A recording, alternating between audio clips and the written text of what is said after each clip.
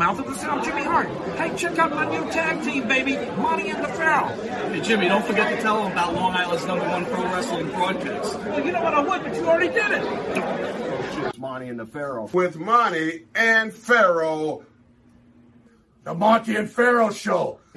Monty and Pharaoh, bro. Monty and the Pharaoh. Monty and the Pharaoh. Monty and the Pharaoh. The Monty and Pharaoh Show. And you're watching the Monty and Pharaoh Show. Monty and the Pharaoh. With Monty and the Pharaoh. Monty and the Pharaoh. It's Monty and the Pharaoh. Monty and the Pharaoh. Monty and the Pharaoh. Monty and the Pharaoh.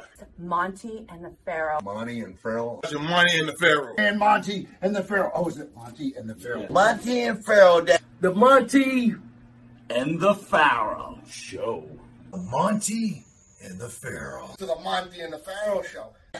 And it's Monty and the Pharaoh, baby. Monty and the Pharaoh. With Monty and the Pharaoh. Monty and the Pharaoh. Oh, what a run. Monty and the Pharaoh. Monty and the Pharaoh. Hey, cut the fucking music. When you want the best in professional wrestling, Long Island, there's only one place you're going to get it, right here. Monty and the Pharaoh. Now, that's not just the coolest, and that's not just the best.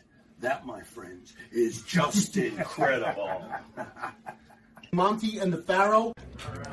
You've got the future Hall of Famer, that rocker, Marty Jannetty, MJ in the house, and I'm sitting here with two more future Hall of Famers, Monty and the Pharaoh. We're doing that stuff, and we're going to rock it. Monty and the Pharaoh. Monty and the Pharaoh. Duh.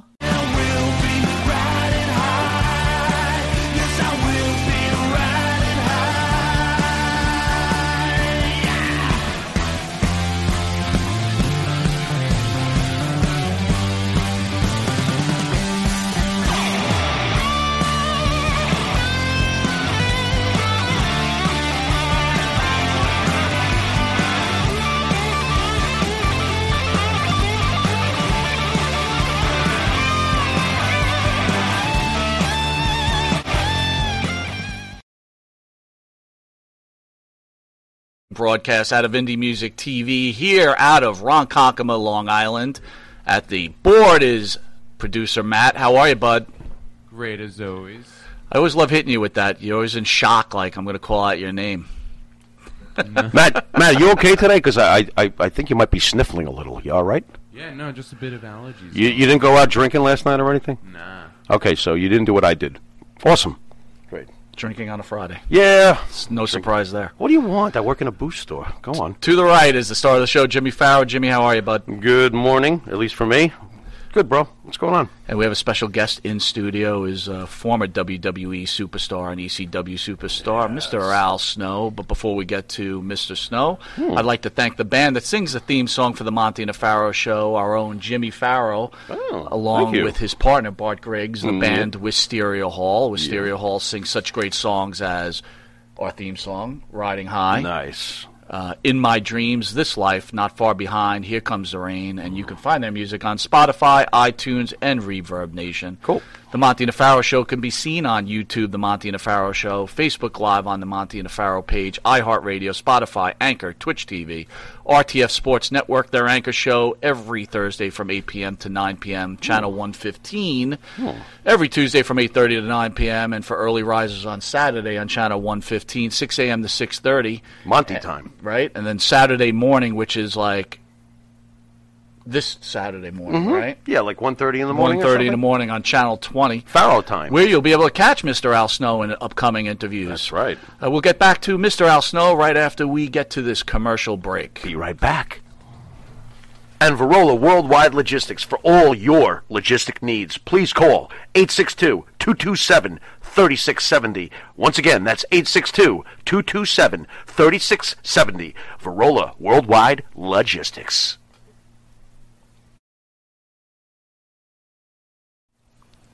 And APB, American Protection Bureau, voted #1 best on Long Island for all your security needs. Call 631-390-9050. That's 631-390-9050. APB.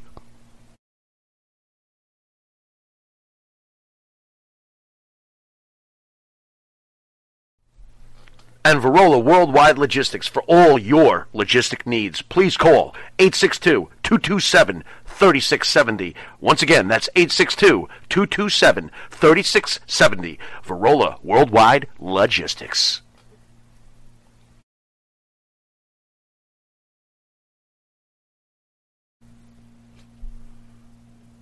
All right, welcome back to Long Island's #1 pro wrestling broadcast, Monty and Pharaoh, only seen here out of Long Island in Ronkonkoma at Indie Music TV. Ooh.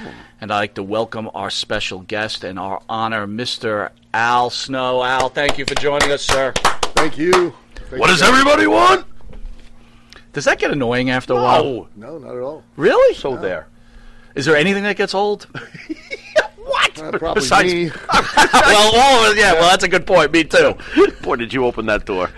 Oh, my Lord. Al, before we get into some wrestling, I just want to ask you, how are you holding up during the COVID era and what's going on in this country right now with the civil unrest that's going on? I'm doing okay. I mean, it's sad to see the situations that are out there and that are existing and going on at this time. But, we're a great country. I mean, we really, truly are. For people that have not been outside of this country and seen the rest of the world, believe me, we are genuinely blessed here. We've got our problems, we have our issues, but we always see our way through it, and I think we will see our way through all of this as well. So you think there is a future for this country?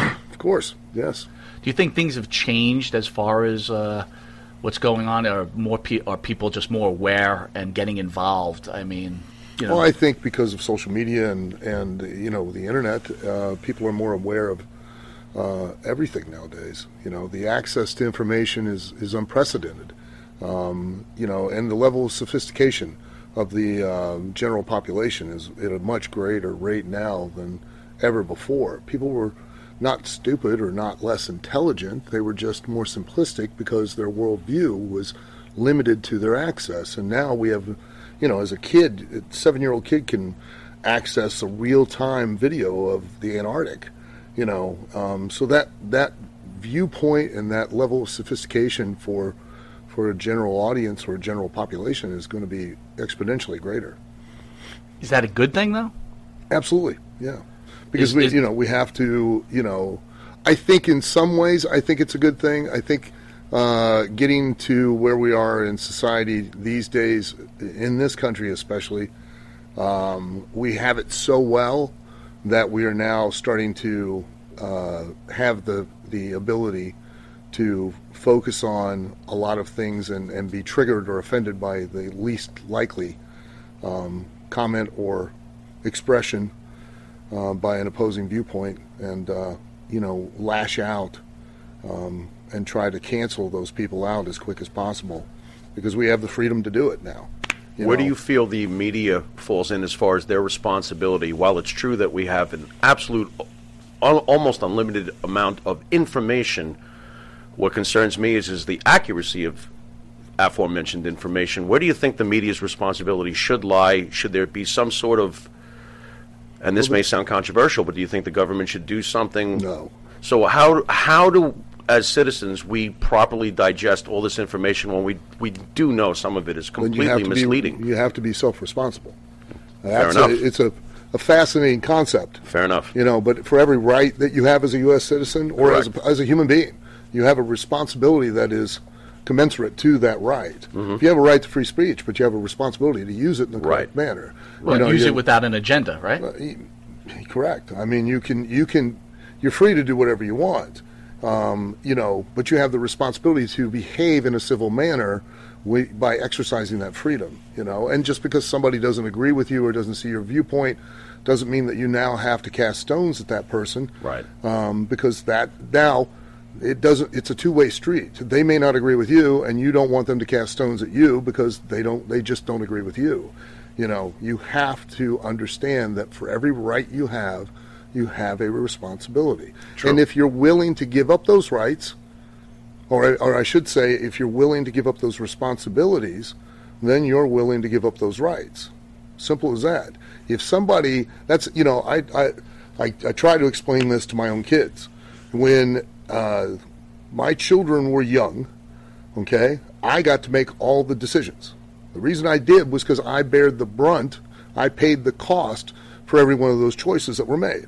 because they could not make them themselves, because they couldn't bear the price. As they got older, they got to make more decisions, because they got to bear more of the consequence, more of the price of those decisions. And conversely, as they got older and older, now they're adults, they have their own kids. I can't tell them anything. I can give them advice, but I can't tell them anything because I no longer bear the responsibility of any of those choices or decisions. But the same goes as a person in the country, in a civilization, in the United States. I have a right and I have a responsibility. And if I have a special interest group that's willing to take that responsibility over for me, it means that now I no longer have the right to exercise it in the proper manner, in the way that I feel. Let's say, for instance, you have those special interest groups that are wanting to police TV and wanting to make sure your children only watch certain programming. Look, I've said this before and I'll say it 1,000 times. I've raised my kids. Okay, I've never asked the teachers to raise them. I've never asked the postman to raise them. I've never asked the neighbors to raise them. I raised them. And I raised them in accordance to what my beliefs were and my moral values. Okay? If my children were to ever look outside of my front door to you or anyone else as a role model, then I'm clearly not doing my job as a parent. I'm not, as a public figure, I am not your child's role model. I'm my children's role model, but not yours, because you should be your children's role model. No one else should be. And if your child sees me doing something that's in accordance with what you've taught them, then they should, know from your values that it doesn't suit what you've taught them to be, and not look to me to now be the person that leads them through their life. Never should your children look outside the front door for somebody else to be a role model. And you should be responsible. If there's something on TV you don't like them watching, turn the channel. Or make them get up and do it, and watch it with them.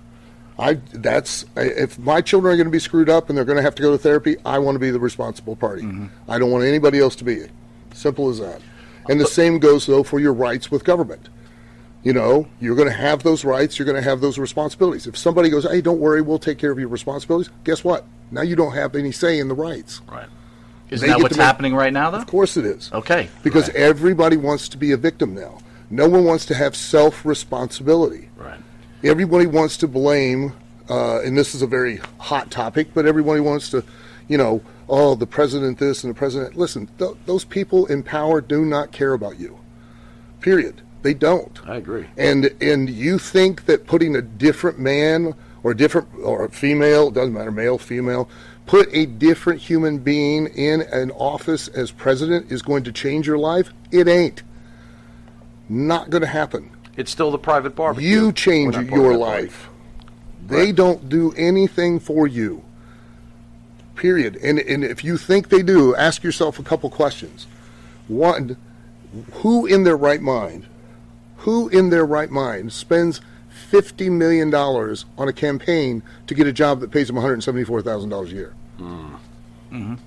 You don't think there's another agenda there? Of course. You don't think they're going to be making that money back somewhere? Of course. Well, then why are we letting them do it? And why are we continuing to allow them to literally BS us? Listen, pro wrestling and politics are both a complete work. And in both of them, we have gotten to the point with such hubris that we think that we can sit there and tell our audiences respectively, hey, it is a work, and you're still going to buy a ticket to see the show. Right. That's like a magician standing up on stage, sawing a woman in half and going, hey, don't worry, guys. I got the legs of this other girl through the bottom, and this other girl's up here with her knees tucked. I'm not touching any one of them with this saw. And we're just expected to go, oh, yeah, okay, I'll just accept it. And we do. It's funny, the United States or America was built on, right, bring us you're weak and you're hungry. You're tired, you're poor. But on the other hand, now we're saying, we'll take care of you. We'll be the government. We'll control you. We'll take care of you. We're moving away from our capitalist society to becoming a socialist society. They're taking your responsibilities. So when they take your responsibilities, guess what else they're taking? Your freedom. They're taking your rights. That's right. Simple as that. No matter what the issue is, if somebody is willing to pay the bills for you, If someone is willing to handle your responsibilities, no ifs, ands, or buts about it. It's not politics. That's real life. Then they get to have the say. They have the right to tell you what to do and when to do it and how to do it, because they're the ones that are paying the bills. But do you think today's youth, like beyond us, or maybe Gen Xers or whatever, do you think they're more socially aware about human rights, maybe a little more than the three of us at our age? I think so, because they're more, again, there's more access to more information in regards to that. And as far as the media is concerned, the media has never been a point of dissemination of information. Don't fool yourselves. The media has always been a business. If you're on TV, even if you're a news station or your news segment, you're on TV to draw ratings. You're on TV to draw ratings to garner advertising dollars. If you're selling newspapers, whether you're there to report information, you're there to report news, yes, but you're there to sell newspapers, because if you don't sell newspapers, goes out of business, and then it doesn't get to report the news. So first and foremost, always remember that what you're watching is not 100% real. It is a business. What you're reading is not 100% real. It's a business. It are points of information, but you should take your own responsibility, because you have the right to do it, and access your, and do your homework and access your own points of information as well. And then get enough to where you can conjugate some kind of an educated opinion whenever you decide to voice it in a public forum. So, call me crazy, but I don't call you crazy. Logical, Captain. I mean, and I thought we were talking about wrestling, but we got all that. Listen, we go whichever. So, how you holding up with COVID? How's everything going? Oh my God! Arm bars, please. Jimmy's the star of the show. He's going to hit you with something called the juice. The juice. So in case anyone doesn't know, that sounds kind of weird. A little bit. Brought me out to Long Island and have some man hit me with the juice. Yeah, that's great. It's not that juice. Is that bottle full or empty? So he's going to hit you with that, and then we'll get into some questions. All right? Sure. Yeah. All right, ladies and gentlemen out there, once and by again, the way, not to interrupt. Yeah, go ahead. There was some great commentary, and I could not agree with you more. I would have loved to have you mention about speciesism in this country, where we talked about animals, dogs, cats. It seems like we have no problem taking down statues of history, but we have people that put our animals and make them fight each other for their own worth and greed. But that's not brought. We take those people and we honor them because they went to jail and did their time, and now they're making $25 million a year on ESPN. But let me not go further than that. I know. Go ahead. You can't address all the issues in one. There are so many. I know. Can we get into the universities and how they're rewriting history? But I do think, not to belabor the point, but I do think because of the country we live in and the wealth that we do live in, it gives us a certain amount. Well, let's put it this way: Survivor is a television show here, and people that on Survivor do things on the television show to win a game. Right. That's how a lot of the rest of the world lives. Because this country is based on that. Win. Well, yes. Win. You're a capitalist. You're a capitalist. Yes, I'm a capitalist. He's a capitalist. Absolutely. We're here to win. Yeah. Right? But again, we're also God's creatures, right? We have to take care of each other. When I mean God's creatures, I'm talking about human beings, animals, birds, cats, dogs, lizards, snakes, whatever they're going to be. Sure. Right? So we can't pick and choose this agenda what works for us at this time, right? No, we can't, but most people do. So. Thank you. No, the media seems extremely selective to me. I'm sure the fans are watching. I just they don't want to hear you rant about your political idealists. This guy? Yeah, you and your... I sit here and nod for a few minutes, and they don't want to hear my take. Thanks a lot, you big windbag. Anyway. Farrell's such an idealist. I'm telling you. Anyway, folks. Let's have our weekly dose of a big glass of juice. Ladies and gentlemen, our esteemed guest this fine, rainy Saturday afternoon. Born Alan Ray Sarvin on July 18th, 1963. Is an American professional wrestler, as we know, actor, professional wrestling trainer, promoter, and of course, better known by the ring name Al Snow. Best known for his in-ring work in Smoky Mountain Wrestling. I can hear Jim Cornette right now. Extreme Championship Wrestling, World Wrestling Entertainment, of course. He's held various backstage, positions and has worked for multiple professional wrestling promotions. Also worked as a road agent for TNA, Total Nonstop Action, now known as Impact, of course, from 2010 to 2017. Wow, I never held the job that long. Nice job. And he's also, of course, the owner of Ohio Valley Wrestling. Everybody out there knows that the Pharaoh is a huge ECW fan. This is a very special moment for me personally. Ladies and gentlemen, our guest, Al Snow. Yes, Al Snow, baby. Doesn't it feel anticlimactic after going through all of that stuff? Yeah, though? boy, I'm telling you. We trained you already. Yeah. Al Snow. Thoughts of the state of professional wrestling? Yeah, let's go. The state of professional wrestling? Yeah. Today, this day, the state of professional wrestling. How you feel about it? Oy. Well, that's another loaded question.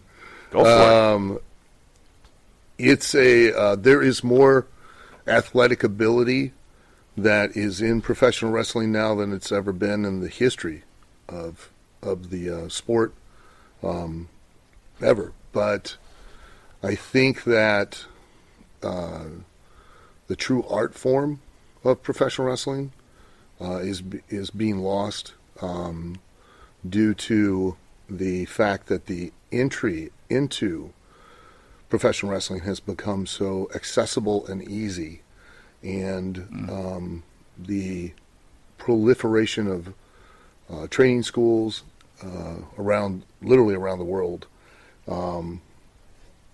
has led itself to where you have a lot of the blind leading the blinder, and has created the degradation of what the real art of professional wrestling is.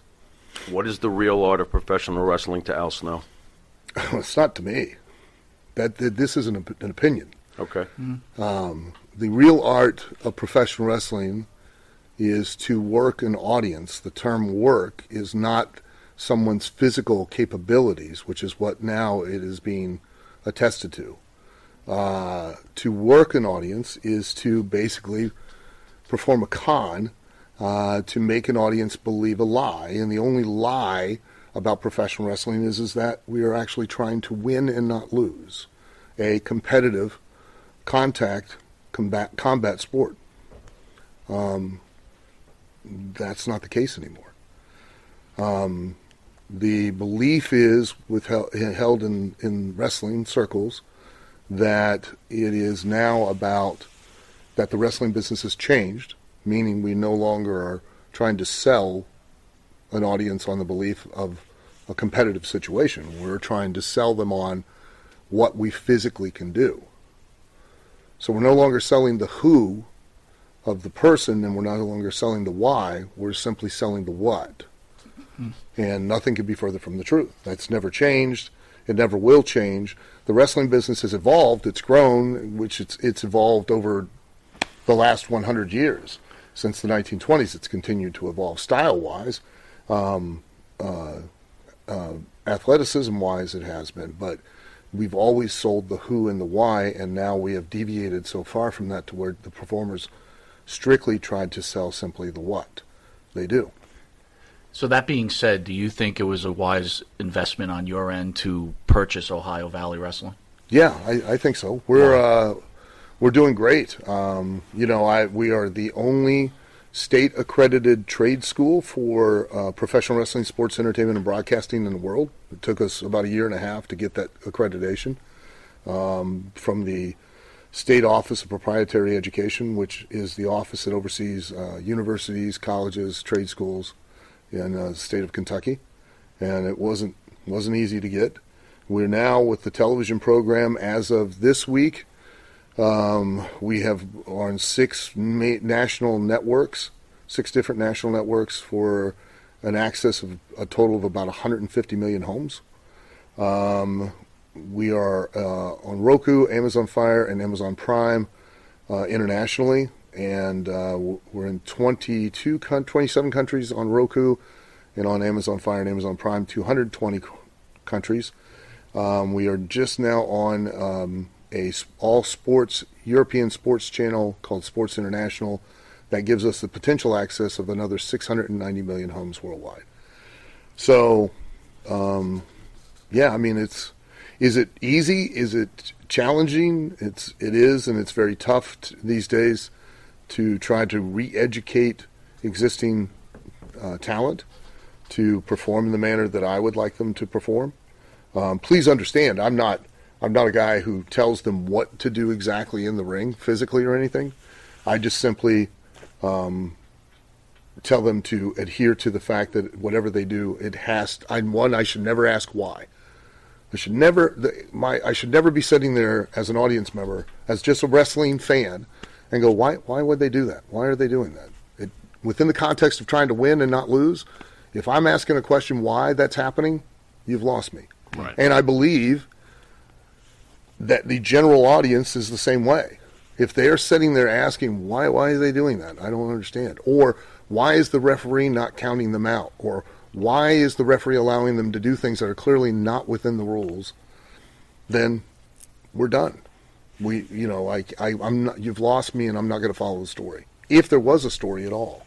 So that's all I ask them to do, is not to do that. Even something as simple as, please don't knock the person down to the mat and bend over and pick them back up, unless you've done something that explains to me that you're now trying to beat the guy up as opposed to beating him, because there's something happened within the story of the match that I can go, oh, I get it. Well, that might cost him. You know what I mean? But don't just knock a guy down and then bend over and pick him back up so you can knock him back down again, because you've literally put him to the very place that you could beat him, and now you've turned around and picked him back up. That don't make any sense. So it's just that kind of stuff. Do you feel OVW can get into a range of like an AEW, or get a portion of the WWE fan base? And I don't know. I feel that almost all companies these days, I think, really, I know AEW does. I know that Ring of Honor does. I know Impact, and I'm not. Please don't misunderstand. I'm not disparaging anybody for doing it. But I think primarily their product and their approach, they market to a wrestling fan audience, strictly a wrestling fan audience. And I am consciously trying to market towards a general audience as much as possible. So, those are two different approaches. And, I think what we do in OVW appeals to a wrestling audience. And I think also if you're the average person flipping through the channels and you see what we're doing there, that the biggest compliment I've gotten is that I've had people that, one, were never wrestling fans, and two, that were casual ones that have come or watched the show and then were like, you know what, I really enjoyed this because, and this was the statement, I could sit down and I could pick up on what everybody was doing, who they were, why they were doing it, what was at stake, and I could follow the stories like that. And that, for me, is the biggest compliment I could get. The last thing I ever want is for you to come in and be sitting there and just be confused and be like, I don't know who to cheer, I don't know who to boo, I don't know who to, want to be. I just don't, I can't follow this. And that I see happening more and more these days with other styles or other approaches, and that's what I want to try. That pitfall I want to try to avoid for us. How do you feel about spot fests? Because that's also been part of the change in pro wrestling over the years. Of course, there's this increased athleticism. How do you feel about all these moves that in the old days would have clearly been finishers? Well, and they're occurring in the first minute of the match. I appreciate athleticism. I think that I think the moves and things like that are fantastic. I just don't think that. I think that it's a big mistake to do it just to do it. And that's where we get back to, they're selling what they do. Okay, they're not selling it for why they do it. Is the psychology gone in this business? Well, it's definitely being thrown to the wayside. And a lot of it is because the general opinion is, the wrestling business has changed. Back to what we were talking about, where the performers will tell you, or they've told me it's not fans, they don't care about that stuff anymore. They don't care about why. All they want to see is cool moves. They want to see what you do. And I'm like, okay. And I always have 4 questions. And you guys can, if you have a different viewpoint, you can, feel free to Tell me, and because I'm a reasonable man. Oh, Pharaoh will. I'm question one. Looks like I'm the windbag. Go ahead, brother. First question. Okay, Yeah. if what you say is true, that the wrestling business has changed. Okay. That the audience, the average person, no longer cares about the win and losing thing. They just want to see you do cool stuff. Mm-hmm. I'm not going to say that that's not the case.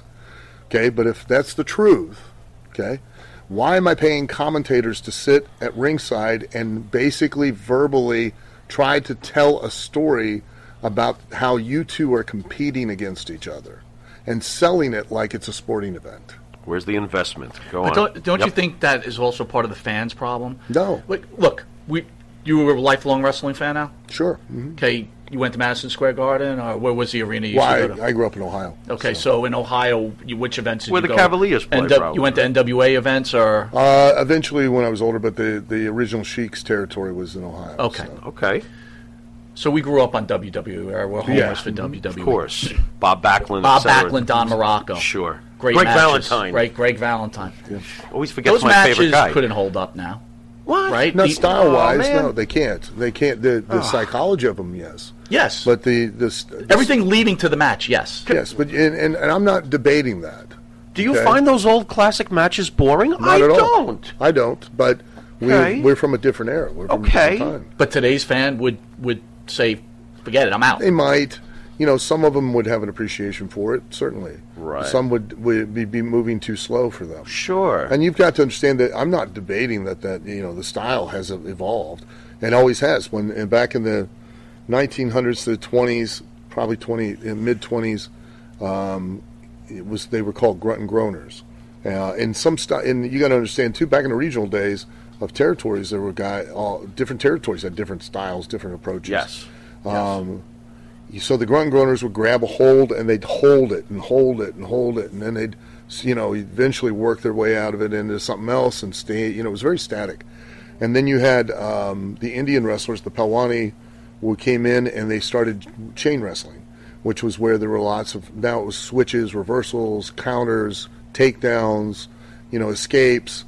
Is Antonio Rocca the beginning of the high-flying kind of guys, like the early 60s? There was before that. Okay. There were guys that were well before that. Really? Yeah, Okay. probably starting in the 50s, because that was where the transition became again, where Buddy Rogers was instrumental in creating what was called sequencing, which is where in what you guys call high spots, which was 3 or 4 moves strung together, because prior to that, it was the guys would only do 1 or 2 or at the most 3 at a time, but usually it was just 1 or 2 moves and then they'd stop.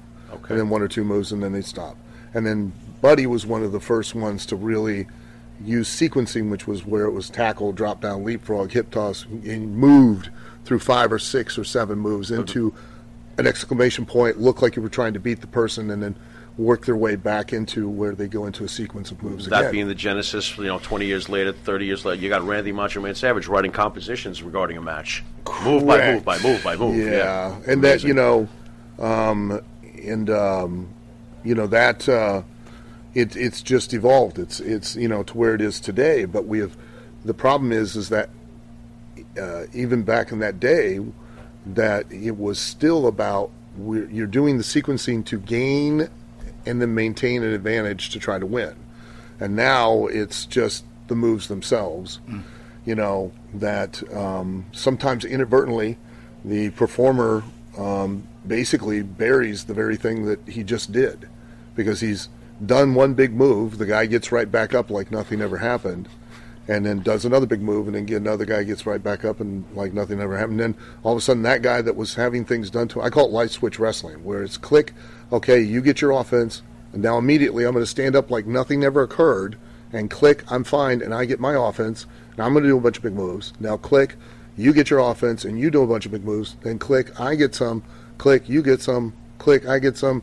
We go home. You know what I mean? It doesn't work because it's no longer like a real sporting event anymore. There's no one person that looks weaker and is like they're struggling to get back in the race. You can't cheer somebody on because they never look like they're near almost about to be beat, because they're too worried that they'll look weak and that they have to stand back up and do their moves, And again, to that point, if answer the first question was the commentators. Second question is, why am I paying a referee to be in the ring with you? If what you say is true, that the audience gets it, they know, and just so everybody understands, everybody's known since 1920. Okay? In 1976, when I was 12 years old, and I proclaimed that I wanted to be a professional wrestler, and I love them all dearly, but none of them were Mensa candidates, okay? And none of them were professional wrestlers. But every one of my family members all proclaimed to me, why would you want to do that? That's fake. Well, that takes care of that question, right? So how did they know? Oh, my God. Because wait a minute. Wrestling's fake? Yeah. Farrell just found that out this moment right now. Way to go, Al. Oh, come on, man. Sorry, Pharaoh. Dream crusher. All right, with that, we're going to take a quick commercial break, and we'll be back with WWE ECW superstar Mr. Al Snow. I got to go cry. I'll be right back. Wrestling's fake? Oh, my God. That's right, folks. Canine Corral. For all your dog daycare and overnight care, call 631-549-1544. That's 631-549-1544.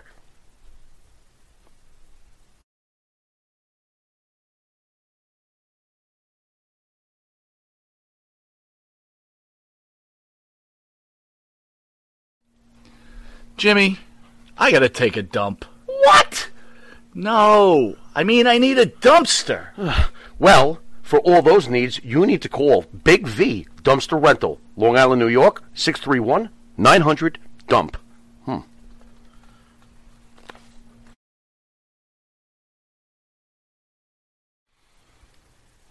The Monty and the Pharaoh Show is brought to you by...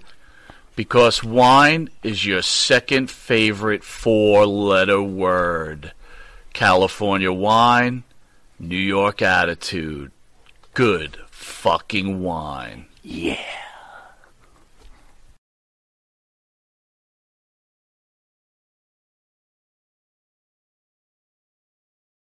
Take it easy, Typhoid Mary.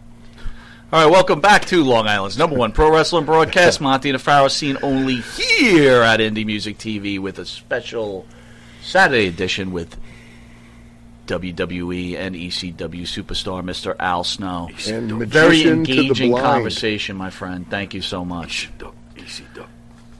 Question 3 and 4? Question 3. As a promoter, if what you say is true, everybody all knows, they're in on the rib, they know it's a work, they don't pay to believe in it anymore, they just want to see you do your cool stuff, I get it. Then why am I buying championship belts for you to work up your way up a competitive ladder to become the champion of something if nobody believes in that and nobody's buying a ticket to see it? Speaking of that, the importance of a championship belt. Yeah. I mean, look, please. We got different sections in wrestling where it got really big, then it kind of shrinks up and big. Sure. And we're in a COVID era now. We know what's going on. But when they felt they had to turn over these belts, even though it was doing well for ratings and everything else, it killed the huge Intercontinental champion the worth fans, of the belt. Right? Loved it to death. Yeah. That belt is useless. It kills me. Yeah, it's it again though. That's the, if you don't place it like it's a competitive ladder, being to where, because used to that Intercontinental Championship was like it was the next step just below the World Heavyweight title. Now it's just they're a prop and we'll throw it on so and so. And your opinion on 50-50 booking, because I believe that's what ruins the belts. I do. I believe it ruins matches. Yes. Ruins characters. Yeah, it ruins characters. Credibility. You need to. People need to at certain times look certain ways, and do certain business. If I'm going to book you as the next heavyweight champion, I need you 6 months ahead of time wrestling like you are the heavyweight champion, so that when I finally shoot the angle to where you're going to wrestle the heavyweight champion, no one in the audience goes, "What?" They all go, "Yes, here's our chance. Finally, we're going to see somebody that might be able to take the belt off, yes. even if the babyface is the champion." Well, oh my God, now the babyface is in trouble because this guy clearly could be the next heavyweight champion. He's a threat. There's that. That's called heat. Heat's not what the wrestlers think today, that it's a step in a match that they've been taught, that stupid 7-step formula, or 7-step formula. Oh my or it's God. the heels offense. That's not heat. Heat's a want. It's a need. It's a desire. And the art of professional wrestling is telling a story within the context of a competitive situation and creating heat in that story by teasing the audience with something they want and then taking it away. Right. Making them want it, making them think they're going to get it, and at the last second taking it away. NWA theory, WWE theory, or WWF, we just say WWE. Vince McMahon's theory, babyface champion. Yeah. Churning the and bad that just guys. depended on the but territory. which do you feel? Which was the NWA theory? Bad guy champion, Back in the faces day. chasing the bad guy. Well, the which was difference better? there was a big difference between the two, not in babyface and heel, but in the fact that back in the day, you had a traveling champion for the NWA. Right. Okay, in WWF, you had a promotional champion that stayed within the promotion, and you saw them on a very frequent basis. So it worked better for a longer run to have your babyface, your champion, be the babyface in a promotional situation to fight off different challenges, the heels and the various heels that would come in, as opposed to you had a traveling champion that really in some territories came in and was the babyface, and in some territories was, of course, the heel. It just varied, but that was, you had to have the traveling champion that really knew how to really adjust and adapt to each different environment, because each city, each night, each audience is going to be different, and in a promotional situation, a lot of times it's better to put that belt on. In WWF it worked, and was they had babyface champions had longer runs. We hated it in AWA. Backlund. Vern put the belt on Nick Bockwinkel for years, and, About 5, and was able to maintain it as a draw as well. Right. So, no, he didn't have as big of a map to cover as NWA, AWA, right? No, because NWA was not a promotion. NWA was an association of promoters. Right. Right. And Understood. So, if you were the world heavyweight champion for the NWA, you were, went Flair was everywhere. out there traveling 250 days a year. Right. Because all those promoters wanted him, because the world title actually meant Sure. something, was a draw, and it would bump up the houses And when you'd the see them champion would come in. WCCW. You So see them you're- Florida so you- Championship Wrestling. You So see you're them everywhere, saying Georgia. the NWA champion was like an Andre the Giant or Bruiser Brody, like that traveling? Interesting. Yeah, gotcha. Oh yeah, Interesting. and if you were a promoter in the NWA, you wanted access to that champion. AWA was a promotional champion. WWF champion was a promotion champion. NWA was an actual, traveling world champion. So my last question for the performers out there who actually believe that wrestling has changed and that it's not about winning and losing and they don't care, and I just asked the question of why do I have a referee in the ring anymore? Because you're gonna ignore him anyways, and you're gonna do stuff right in front of him. Mm-hmm. You're gonna make him useless. He has no real authority, and if he has no real authority, you can't generate any real heat. But my biggest question to guys out nowadays, guys and girls, is if what you tell me is true, then why do you get the boo-boo face when I ask you to lose? You get boo-boo face, huh? Oh, they get the big pouty lip. Boo-boo face. Because you know what? There's credibility in winning, and No, there's not. Not You can't have it right. both ways now. He's got him. you're right. He's got 'em. You're You can't 100% tell me right. that, hey, it's not that the fans don't care and they're only here to see the cool moves, and I can ignore the referee, and then I can just get up after you've given me 32 big moves and act like it never happened, because the only reason I'm going to give you 32 big moves is so that it looks like I have a chance of winning and you're in trouble and you might lose. But if you just stand up, well, that all goes away. But now you're going to wrestle like that, but now when I ask you to lose, you're going to get upset and be like hurt, and you're going to, you're trying to bury me. No, I'm not. Just out of curiosity, how high is the percentage of boo-hoos coming from this up-and-coming crew? Oh, there are plenty of. So what are you saying, 85% of them go boo-hoo when they told they're going to lose about this is terrible. What a bunch of whiners. Get out there and do your when job. You're booking, like, you even lost the effect of the count-out or the DQ. Whenever I see a match go to a DQ, the fans like, ridiculous. This is the way you're supposed to be dragging everybody back, right? You're correct. That's to create heat. Yeah. And again, it's not my circus, not my monkeys, so I don't care. You know what I mean?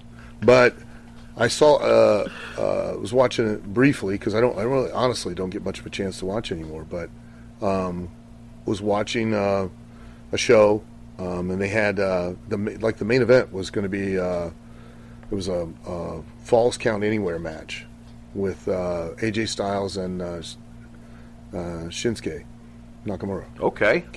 Yeah. They had shot the angle. They had done the whole thing, right?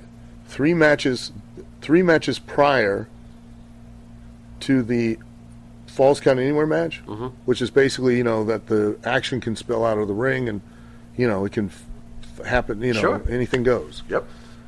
I basically see all 3 matches prior to this fight on the floor repeatedly for extended periods of time. I'm not making this up. Yeah, sure. Okay? Fight on the floor every match, not just one. Every match. That's brilliant. Okay, and then after the AJ Styles Shinsuke Nakamura, I see a match with Roman Reigns and I think Samoa, and they did bigger and more impactful stuff in an attack on the floor than they did during the match that was supposed to do stuff on the floor. Oh, boy. And every match today, okay, for just my criticism, is that every match today it takes a formulatic approach, and they follow a 7-step formula. They either follow the 7-step formula, or they do the light switch wrestling. Oh, I'm good. Okay, I'm bad. Okay, I'm good. Okay, I'm bad. And they all go to the floor. So now, if I've seen 10 matches, and every match has had false finishes, which aren't false, because the only way that a false finish can be a false finish, is if you really. Somebody kicked out of your actual established finish. Right. That's when it's false. Because we thought for sure... You were done. Yeah. Not, well, he just hit a big move and covered him. Right. You know what I mean? That's not a false finish. That's you hit a big move and covered him, and he kicked out and people reacted. But that they didn't really believe, because a false finish would be, Jake Roberts hit 100 people with the DDT, beat 100 people clean with the DDT. He DDT'd this guy, and the guy kicked out at 2 3/4. Right. That's where people go, oh my God, I can't believe it. Right. That's where it's false, because they thought it was an actual finish. Right. So if every match has that, every match has fights on the floor, everybody ignores the referee. So how do you explain that a veteran like Shawn Michaels, I know you're not really watching the product. Yeah, I'm not. No. Recently, Randy Orton, I guess the old kick to the face that he uses is one of the top, the punt. Yeah. Shawn Michaels no-sold the punt. According to this is a veteron. I wasn't. We both did feel that was an overreaction from the marks out there. Because normally they're knocked cold, unconscious. Right. Shawn, dazed, struggled, pulled himself up on the ropes, and fans were mad that he wasn't, carted out on a stretcher. Well, there's a portion of the vocal minority that were upset. There were the general audience probably loved it, and it was a bit of drama. Right. And you can do those things. I mean, as long as you don't whore it out, as long as it's done at the right time for the right reason with the right guy, it helps to build that heat. You have those magical moments, you know what I mean? But when it happens, okay, same example, like when the thing that truly got Mick Foley over was when he took that bump off the cage, but that wasn't the thing that got him over. It was when they were legit taking him out on the stretcher, and he got off the stretcher and climbed back up the cage. Huge. That's what got him. Wow. Yes. But now, how many times have we seen Hell in a Cell matches? And every Hell in a Cell match, it's somebody takes a bump off the top of the cage. Right. And they end up making it a point to not even have a reason to climb up there, and they climb up there anyways, and they take a bump off the cage. Well, now it's meaningless. It's just a big stunt. You're going back to story writing, right? It's the writers. Yeah. It's not the writers, it's the performers. So you say the writers are writing and the performers are doing what they want to do? Listen, once the wrestler walks through the curtain, there is nothing. I cannot emphasize this enough. There's nothing anyone can do to help them, and there's nothing anyone can do to hinder them. Period. It is 100% in their hands. This idea, this idiocy of blaming the writers or blaming Vince is ridiculous. You walk in the ring as a performer, it is your world, it is your canvas, and you can paint that picture any way you want. And the amazing, magical thing about professional wrestling is if you sell who you are effectively, okay? That's the number one thing, okay? If you sell who you are, then they'll believe in anything you do. I can prove it. I've made an amazing living being able to knock another human being out with a plastic head. Now, let me tell you something. Now, this may come as a shock. Okay, I'm going to tell you a secret. Okay. I can't really knock anybody out with it. Okay, I can't even knock out a toddler. I've tried. Really? All they do is they fall down and start crying, and their parents start talking about calling the cops and stuff. You know what I mean? You mean that thing doesn't hurt? It does. I mean, don't get me wrong. It'll hurt. God, don't. But it does not knock you out. Right. Okay? Tommy Rich got color for it one night. It did not split him open. Okay? This is terrible. But I can hit somebody with it, and people will believe it. Right. You know? Right. To this day, Right. they will believe it. You know? Because they believed, at that time, they believed in who I was. And and if you ask 9 out of 10 people, which, hey, even my psychiatrist would agree, they thought I was insane. So, you know, part of that was because the commitment to what I sold. I didn't go on social media and stooge it off. You know, social media wasn't as big back then, but, you know, you as a person, so that's like blaming social media and saying it's the problem. Right. No, it's not. It's you using it. The way you use it's the problem. That's the issue. Have you ever been handed a plot line beforehand and you thought to yourself, how am I going to make this work? Plenty of times. I mean, come on. If you think back to some of the absurd stuff that they had me do. I mean, what'd you do when you first heard about Pepper? And I was like, well, I was just like, we need trained animals. I mean, that clearly didn't happen. But you know, they came to me with the whole idea of the European title, and you know, you're going to go out representing a different country every week, and you know, I remember them pitching the idea to me and took me in Louisville, Kentucky, and had me record what does everybody want, what does everybody need, in all these different languages to play. Cool. As that I is went cool. out. That's very cool. And at the time, you know, the first time I went out, I felt so. I was like, man, this is so stupid. But to this day, I can't tell you the number of people that go out of their way to come back up to me and go, oh, that time you were the European champion was so entertaining. It was so much fun, because they were able to, you know, let's face it, I was crazy, so they could get away with making me do crazy things that a lot of other characters on the show could not get away with doing. You know, Mick was in the same situation. Yeah. He was crazy, so he could be, you know, when he was Dude Love, and he was, you know, he was different characters, and nobody blinked an eye, and they still bought into and believed in who he was, so they believed in what he was doing. You know, he cannot, granted, where he keeps that sock, which is down in the front of the crotch of his pants, I never would want it stuck in my mouth. Right. You know what I mean? Yeah. And if it did, I would certainly give up quick, or pass out.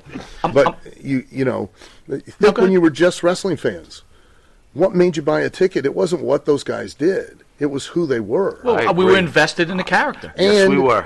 And let's face it, every major star in professional wrestling, or literally any form of entertainment, are people that you can turn to your friends and family and can describe in a sentence or less. Mm-hmm. Well, name one wrestler today that you can do that with. Well, I'll disagree one point. I think the women think about that. still have that character build, in my opinion, right? To a degree they do, but then they, you know, a lot of, and this again is not an admonishment of them, and I've always been very vocal about it when I've trained girls. I've trained tons of them. I've always said, don't forget to be a girl.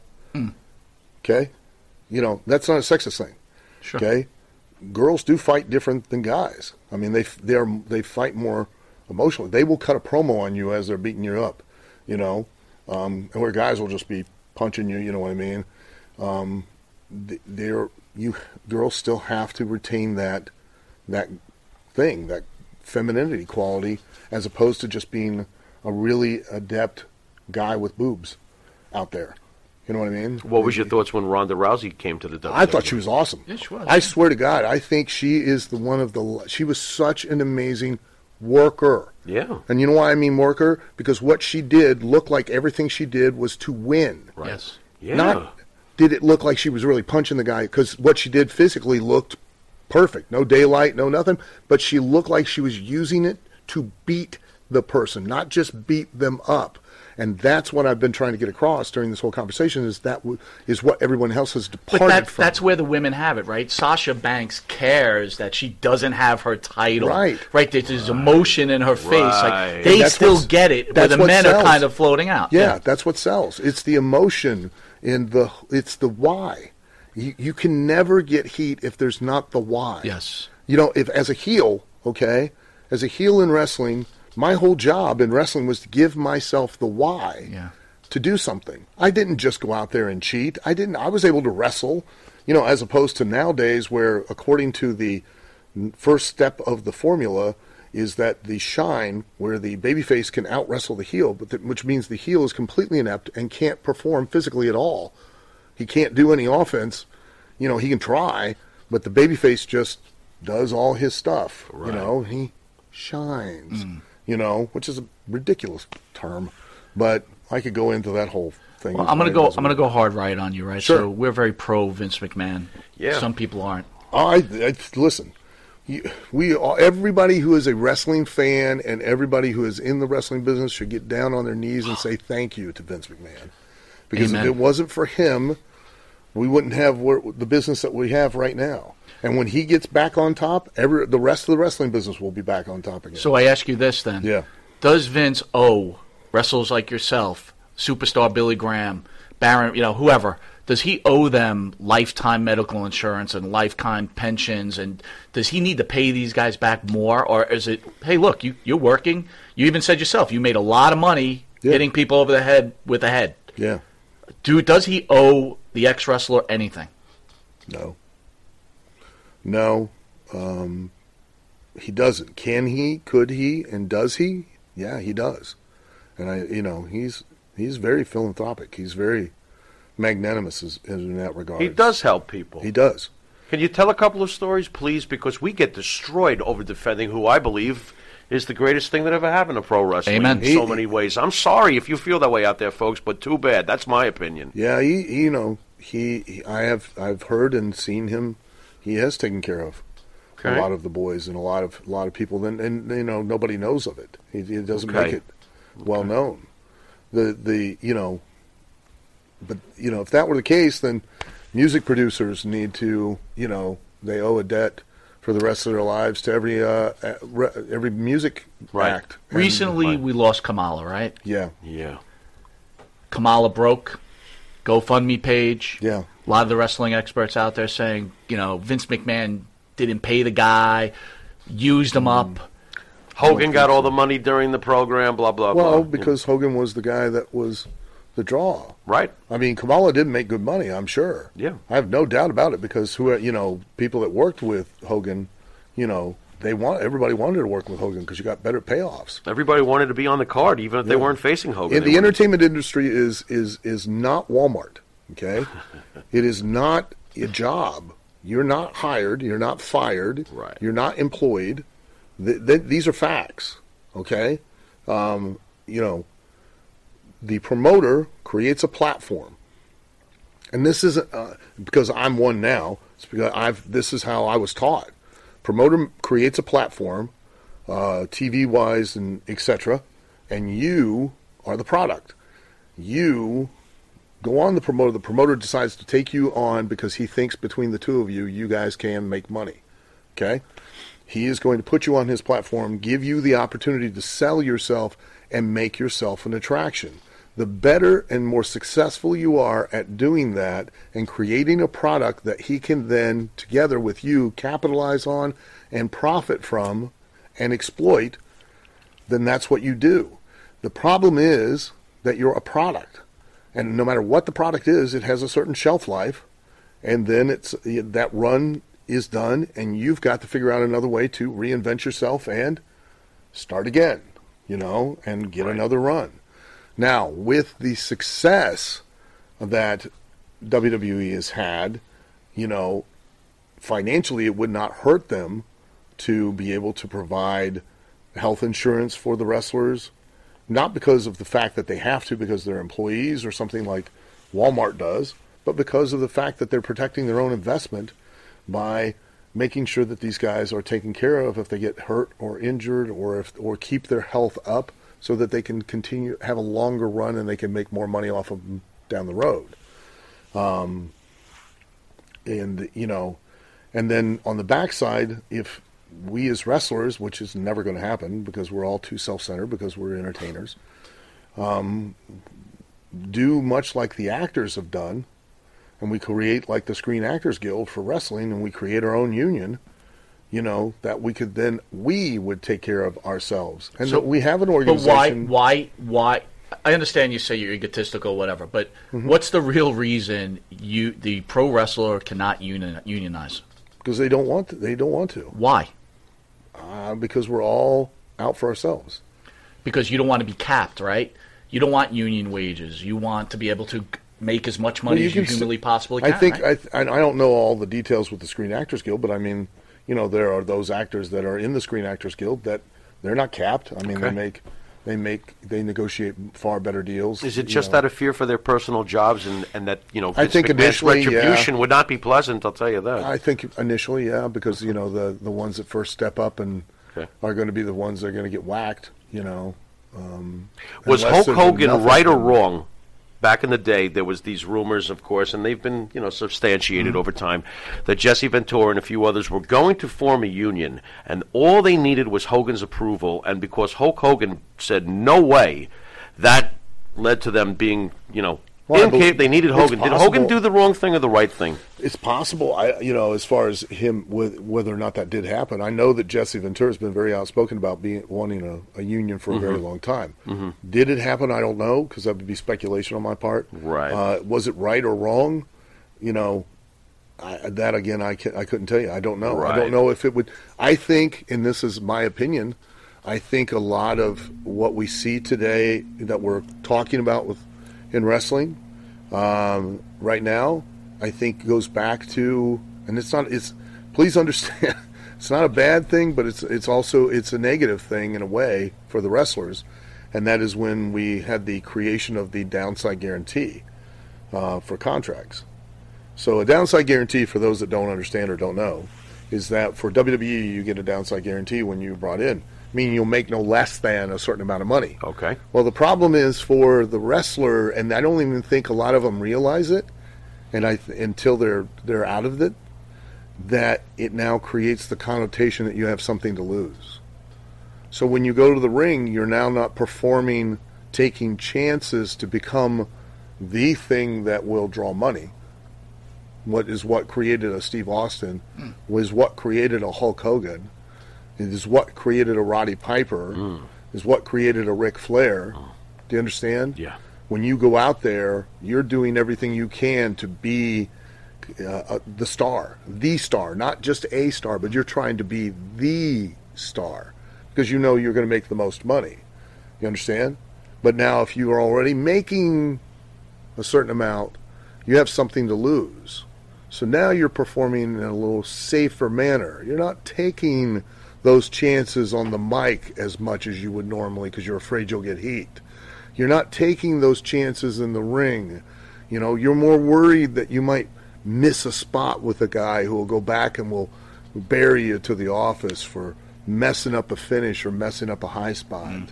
Does that make sense? Absolutely. Because you have something to lose. And that downside guarantee is a lot more money than what you'd have ever made anywhere else at any other point in your life. So it carries a lot of weight now. So now you're not going to take those risks. Now you're not going to take those chances, and we miss those magic moments that you see the creations of The Rock, you see the creations of Mick Foley, you see the creations of Steve Austin, you see the creations of Hulk Hogan, Rick Flair. Those were all born out. Those people weren't, contrary to popular belief, Steve Austin was not like when he came in, was not sit there and, hey, we're going to take this guy right to the moon. You understand? He made it his own. During what you think is a PG era now compared to the In Your House era, that was whitewash, complete PG back then. And for him to go out there and cut a promo where he took a risk of offending the religious section of the audience and cursing, because nobody cursed at all on there. And, and Vince was not happy about it. So, he took an awful risk. But if he didn't have, back then you signed a WWF contract, it was 12 dates at $100 a date, and that was just the TV dates. You weren't guaranteed anything else. Nothing. Just, make your own magic, right? Just to get this clear, that infamous moment where Stone Cold said, Austin 3:16 says, "I just whipped your ass." Yeah. Vince McMahon was mad. Yeah. Wow. From what I've heard, he was very interesting. He was not happy about that. Very interesting. He was not happy about it. He had to be convinced, by a lot of people that let him run with it. 10 years later, Vince is wrestling God. Yeah. With Shawn and I'm confused. There's the upside to it. There's that safety. Yeah. But with that safety becomes something that you can lose. So now you're not going to have performers. It almost sounds like a pitch count. In a baseball analogy, it's like, you better not throw 120 pitches. You got to blow out your arm. You got to get your contract minimals in. To be fair, too, for today's wrestler, we brought this up before. You run an organization and you hire me to write for you, and I'm like, all right, Al, I got this great idea. Sure. What we're going to do is we're going to have Jimmy. He's going to have his own spot. Yeah. And we're going to bring this dude from the islands in. He's going to throw some bananas at him, make fun of him, and then hit him with a coconut. You ready to go with this? What are you saying? Holy Roddy Piper. Yeah, I'm going to say no. Yeah. Right. But there's a saying in the business that it's always better to ask for forgiveness than it is to ask for permission. And I'll guarantee you that Roddy Piper and Jimmy Snuka didn't ask anybody to do that.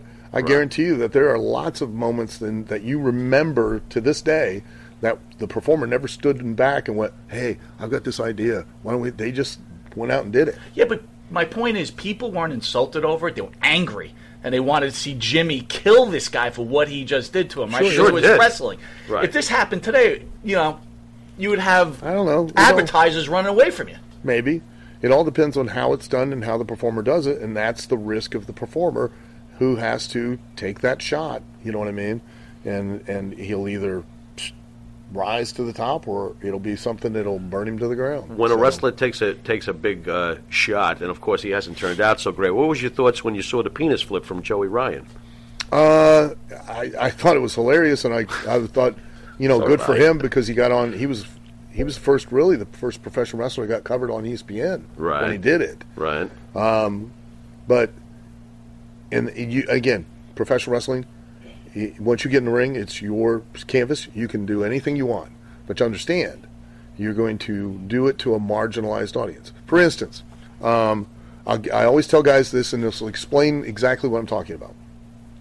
During ECW, but prior to that, because I had a really bad attitude, which was my own fault because I was pointing the finger at everybody but myself, okay? When I was in WWF, I made a smart-ass remark in catering to Cornette about the fact, because everybody they were doing the angle where everybody had all these gangs, okay? And I made a comment to Cornette that I was going to start my own gang, and I was going to call it the Job Squad. And that was going to be me, Barry Horowitz, Candido, and we're going to be the top, the most powerful group in wrestling. He's like, "What are you talking about?" I go, "Look, Undertaker goes out there and he tombstones Barry Horowitz, and Barry stands up, dusts off his hair, and walks out. Who had the power in that match?" Yeah. Because there were some guys at that time in the company that really thought they were winning, and that other guys were really losing. And I'm like, "You're out of your mind." Wait a minute, right? So it caught on in ECW. The guys all loved it there, and they're like, "You need to make T-shirts." I go, "Okay." I finally made T-shirts. But this is when the internet wasn't really, the internet like it is now. It was in its infancy. Okay? It was in its infancy. Yes. Okay. And I basically only sold these T-shirts at shows and on the internet. $25 a piece. I sold from May to October about 3,500 shirts. Wow, nice. At $25 a shirt. I'd say that's pretty good, don't That's you? great. Okay. Kidding me? So Yeah. I signed a contract to go back to WWF. They want to license Job Squad, so I do, right? So here was the problem. They did not know how to market or sell it to an average general audience. It was a idea, a gimmick that was only if you were a wrestling fan, a smart wrestling fan, did you get the joke. You got the gimmick of the Job Squad. Now, you can make a choice, much like with Joey Ryan. You can make a choice, and you'll be successful. I was successful, obviously. I sold over 3,000 shirts in a matter of 7 months or something like that. So I think I did pretty good. Yeah. But do you want to be Job Squad successful, or do you want to be Steve Austin T-shirt successful? Steve Austin's T-shirts weren't in just Hot Topic. They were in Spencer's Gifts. They were in JCPenney's. They were in Lazarus, Macy's, Walmart, Target. They were everywhere. And you get to make the decision. Based on what you want to do and how you want to perform it will dictate how well you sell to how much of an audience there is for that. So you can go out there and dick flip people all day, but you're only going to be to a marginal line. I love Joey. I know him personally. Okay. I won't book him in OVW. The reason I wouldn't book him in OVW was and people asked. They were like, some of the boys, hey, why don't you bring in Joey Ryan? I'm like, I can't. Why not? Well, because I'm trying to market to a general audience, and that means Mr. and Mrs. Walmart. They ain't going to dig bringing their kids to a show and watching a guy have somebody grab his dick and throw him across the ring with it. There you go. I said, that's going to turn off a bunch of people. I said, I can't put him on our TV, because if I put him on our TV and do that, it's going to turn off a bunch of people. Do you feel the same way about Orange Cassidy? No, I know it's a little different, but he's got the hands in the pockets. Same thing, and it's working for him. God bless him. Good for him. You know what I mean? He's not for you, though. It's not that it's not for me. Okay. I'm not booking for me. Understood. I enjoy it. I like him. Gotcha. I like what he does. It's hilarious. But go on. If you're Mr. and Mrs. Walmart, okay, I'm now, we're on 6 different national networks. As of this past week, we're in 150 million homes nationwide. Okay? You used to play football in high school. You did a little bit of wrestling. You're about 260 pounds. You're a plumber for a living. You come home, you flip through the channels, and you see this guy who is supposed to be in a competitive combat situation, walking around with just his hands in his pockets. Thank you. You're destroying the sport. That's what it comes down to. But if you can do it, if it's done in the right way, and what he looks like they've done with him is the right way. I mean, they've done it. What he needs to wrestle, he does, and he comes up with creative spots. Again, to be they honest, have presented him. Be honest with you, Al. Well, When you kick a guy in the shins, like you're barely well, touching that too, him, yeah. I kind of like that doesn't hurt. We could get into this, but anyway, we're gonna take a quick commercial break, and then we're back with superstar Al Snow. Jeff Quest, graphics design, custom vinyl lettering, and all your art and video needs. 516-317-8204. That's for Jeff Quest, graphic design.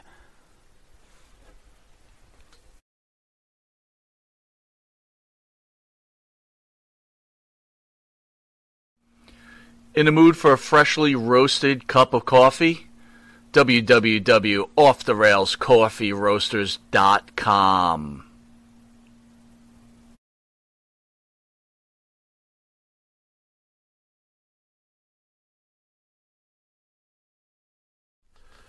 You want to star in your own success? Call QuickCast. www.quickcast.com.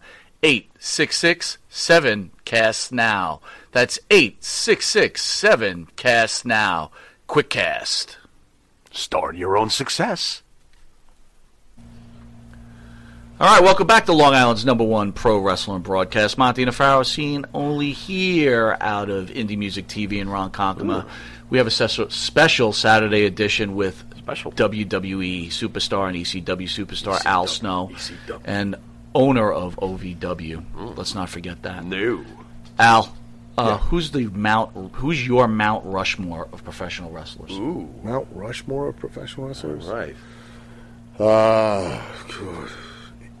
In terms of draw, Just your four. All right, so who's the four that best represent to you? Hold on. My Mount Rushmore doesn't. It's not the best wrestler. It's not the one that drew the most money. It's not the best on the mic. It's that combination guy. Oh. Period. So we could break it, but who's those guys? Those guys, a guy like that would be like a Terry Funk, a Randy Savage. Okay, there's two. Let me think here. You got two. Like a Dynamite Kid. Ooh, wow. Kurt Hennig. Right. Wow. Love it. How do you argue with any of those guys? Well, Can't. No, not really. Wait. Jerry Lawler. Wow. Yeah, you know what? I'd replace Funk with Jerry Lawler. Really? Oh, yeah. Yeah. Older I get, the more I appreciate just how truly talented he is. And if anybody doubts that, ask yourself, why does Vince keep him for all these years, not just on commentary? Because you got to understand, okay? And think. Whenever Vince needed a heel to get heat, he put Jerry in the ring, and no one, not even you, ever questioned, hey, wait a minute, he's a commentator, what's he doing in the ring? Never. Right. Never. Right. Not once. Right. And if you needed a babyface to get over, he'd come in as the heel. He'd get the guy over. Not once did anyone in the audience go, hey, wait a minute, why is a commentator getting in the ring and wrestling? Not to mention it's WWE guys, right? Through the magazines, we always knew how important Jerry Lawler was to this industry. I mean, and Jerry Lawler's in one the of the greatest run that he wrestlers had, ever. listen, in Memphis, they sold out the Memphis Mid-South Coliseum, guys, every Monday night, 52 weeks in a row for 5 years straight. Wow, forget it. That's astounding, so to be able to talk and to be able to continuously generate in the same town every week a sellout of that magnitude is insane. I mean, 52 weeks a year. And the heat that he generated with the Kaufman thing, come on, this guy was breaking barriers way before so many others. I mean, Jerry's he's a freaking genius. Yeah. He really is. My last question to you is, how do you keep yourself in such great shape? And I I just wish need I was. to know, did you ever hit the juice? What's that? Did you ever hit the juice? Well, I do testosterone replacement therapy now because I'm I'm 57. talking like maybe some human growth hormones back in the day. Back in the day when Warrior was running around shaking No, arms and shit like that. No. I did do the juice, as you want to call it, a little while. One time it was in my 40s because I've talked about it before. I've had a couple strokes years ago. Dear God. And I had atrophy down this whole side. That's how I found out about it. Man. Was I thought I had a pinched nerve, and they were like, well, it can't be a nerve. You might have, what they say, it was something crazy like you might have multiple sclerosis or something. Oh, and then they're like, oh, no, you just had a couple minor strokes. I'm like, oh, well, good. Oh, you just I couple go, strokes, sure. is that going to get worse? They go, no. I go, is it going to get better? They go, no. I go, well, that's better than the other one. So, but they said they would treat it with steroids. So I took them for a period of time to try to offset the atrophy down this side of my body. And but I take a small dose of testosterone because I'm 57 years old. How are you now. keeping yourself in such great shape, though? Quite honestly, several years ago, I stopped working out like a bodybuilder. I tell people this all the time because I have guys who will, some of the boys be like, hey, yeah, and they all expect me to tell them some some secret drug or something. And I go, here's what I'm doing. And they're like, and then I never hear from them again. And it's like, so I stopped. He's bullshitting. Like he's 3 bowls of rice a day. And I'm like, with I some do Hubba Bubba? tell the truth.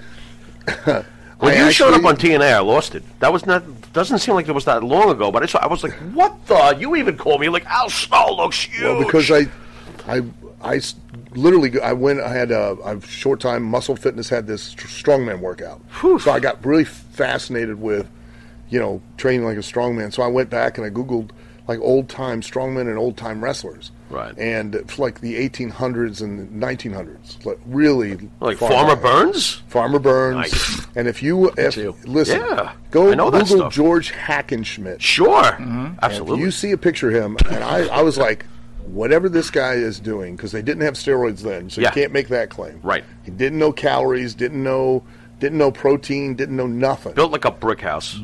$1,000,000, and I thought, you know what?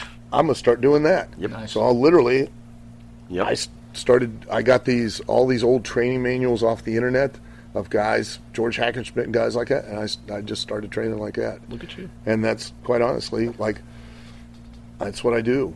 I have not done a bench press in probably God knows how many years. Really? Yeah, it's an got me ego. fooled. It's an ego lift. And when are you in real life ever going to lay like this and do this? Unless you're underneath a car. Hey, You know what? That sucks, man. That you said that. You're right. It is an ego lift. It's like, oh, let me see what I can push off my chest. Now, if I'm going to do any type of press, I'll do dumbbell presses and Right. things. Yeah. But I won't take a straight bar and do that because it's going to use the least amount of the musculature that I have, and it's all it's going to do is put most of the force on my joints and my shoulder and my elbows. I'm not going to, I can bench press 400 pounds. Okay, big deal, But I do tons of push-ups. If I want to do, like I said, if I want to do anything, I'll do that with dumbbell presses, things like that. But I use kettlebells. I use Indian clubs. I use mace. Cardio? No, I No don't cardio. because what I tried to do is I tried to do all functional or all combination lifts like deadlifts, squats, push-ups, things like that. And I'll either use the Tabata method, or I'll do sometimes like I created this. It's a 30-minute challenge, which is I used to do it when I would be on the road on a regular basis. And that is, you'd start out, you do 10 free squats, you do 10, because usually it has a hotel gym, it's got always up to a 50-pound dumbbell. So you do 5 rows on your right side, 10 push-ups, 5 rows on your left side.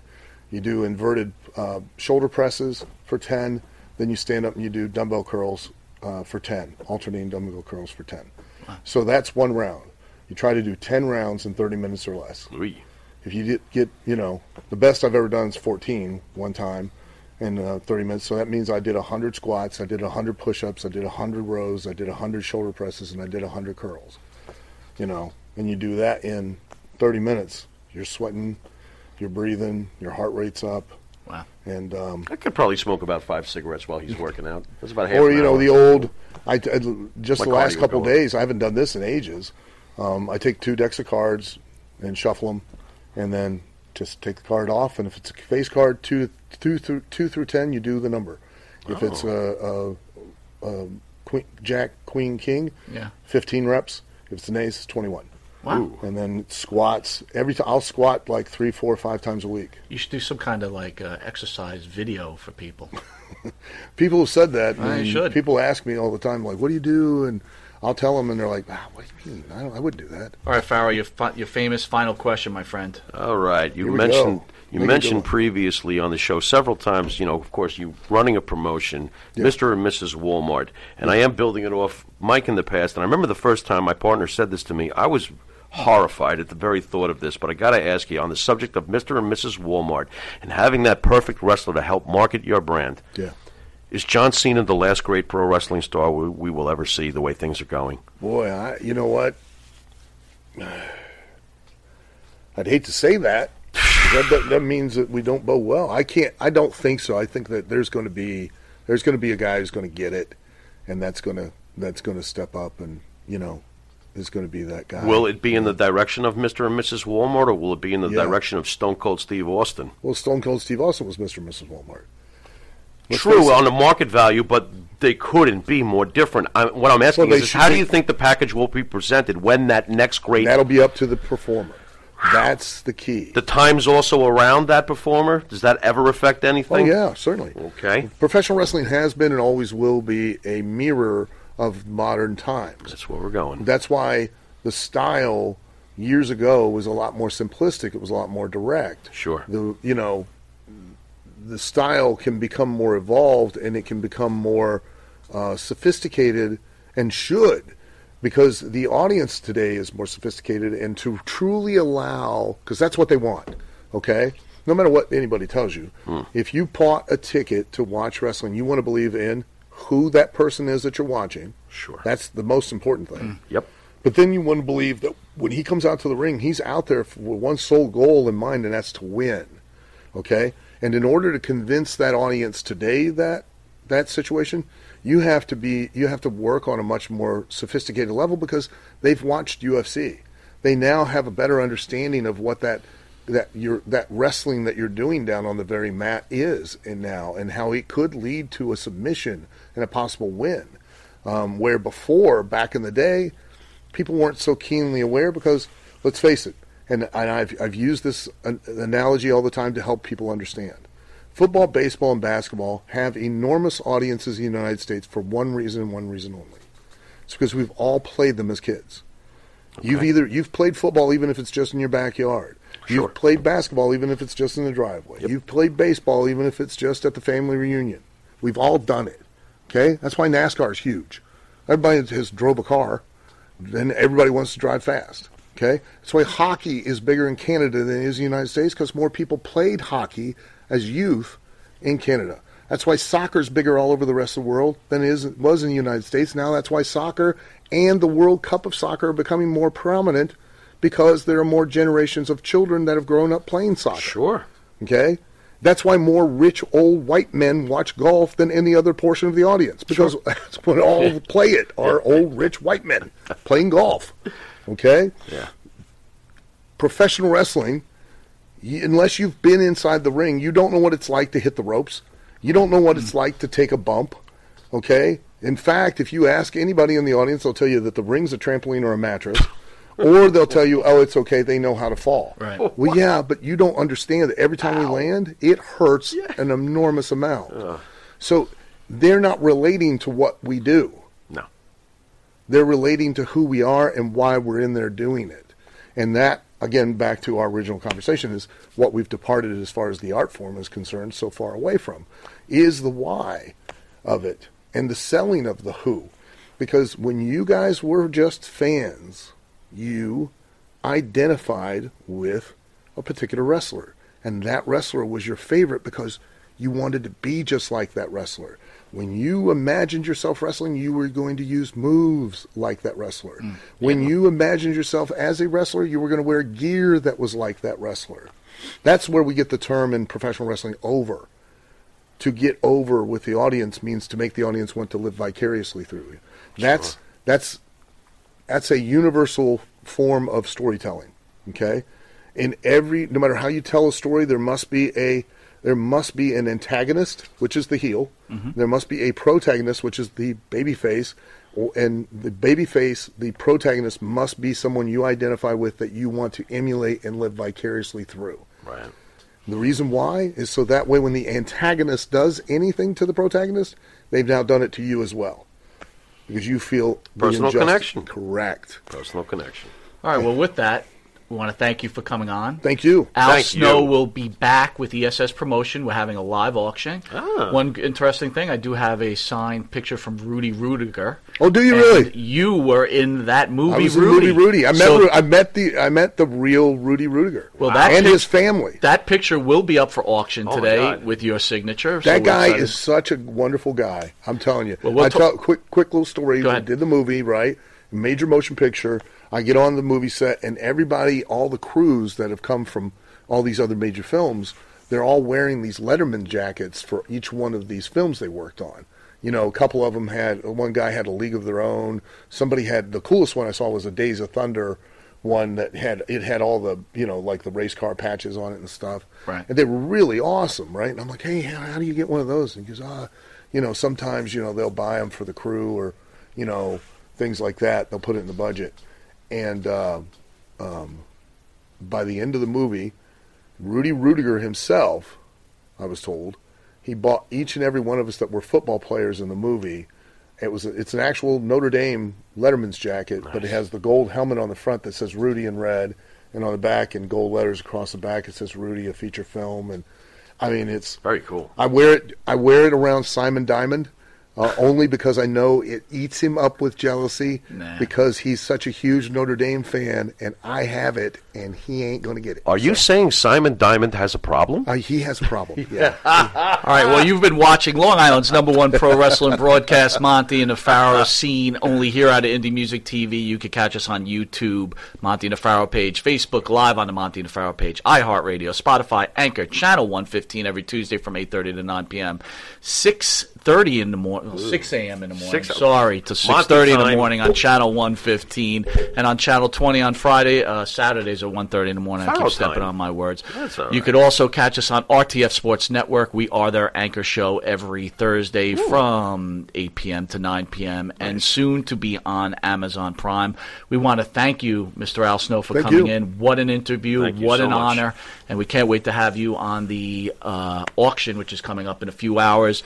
Coming up soon in about the next 5 minutes, we have Doink and Dink. Sweet. Should be fun. It's going to be a blast. All right, this is Mike Monty. This is the Pharaoh, and until just a few minutes from now, later.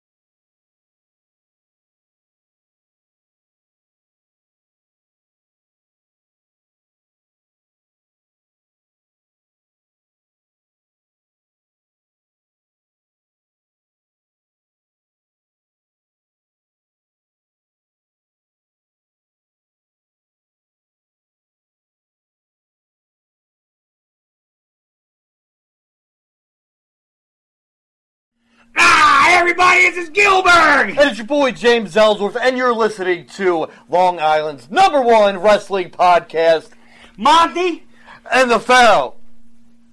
Duh.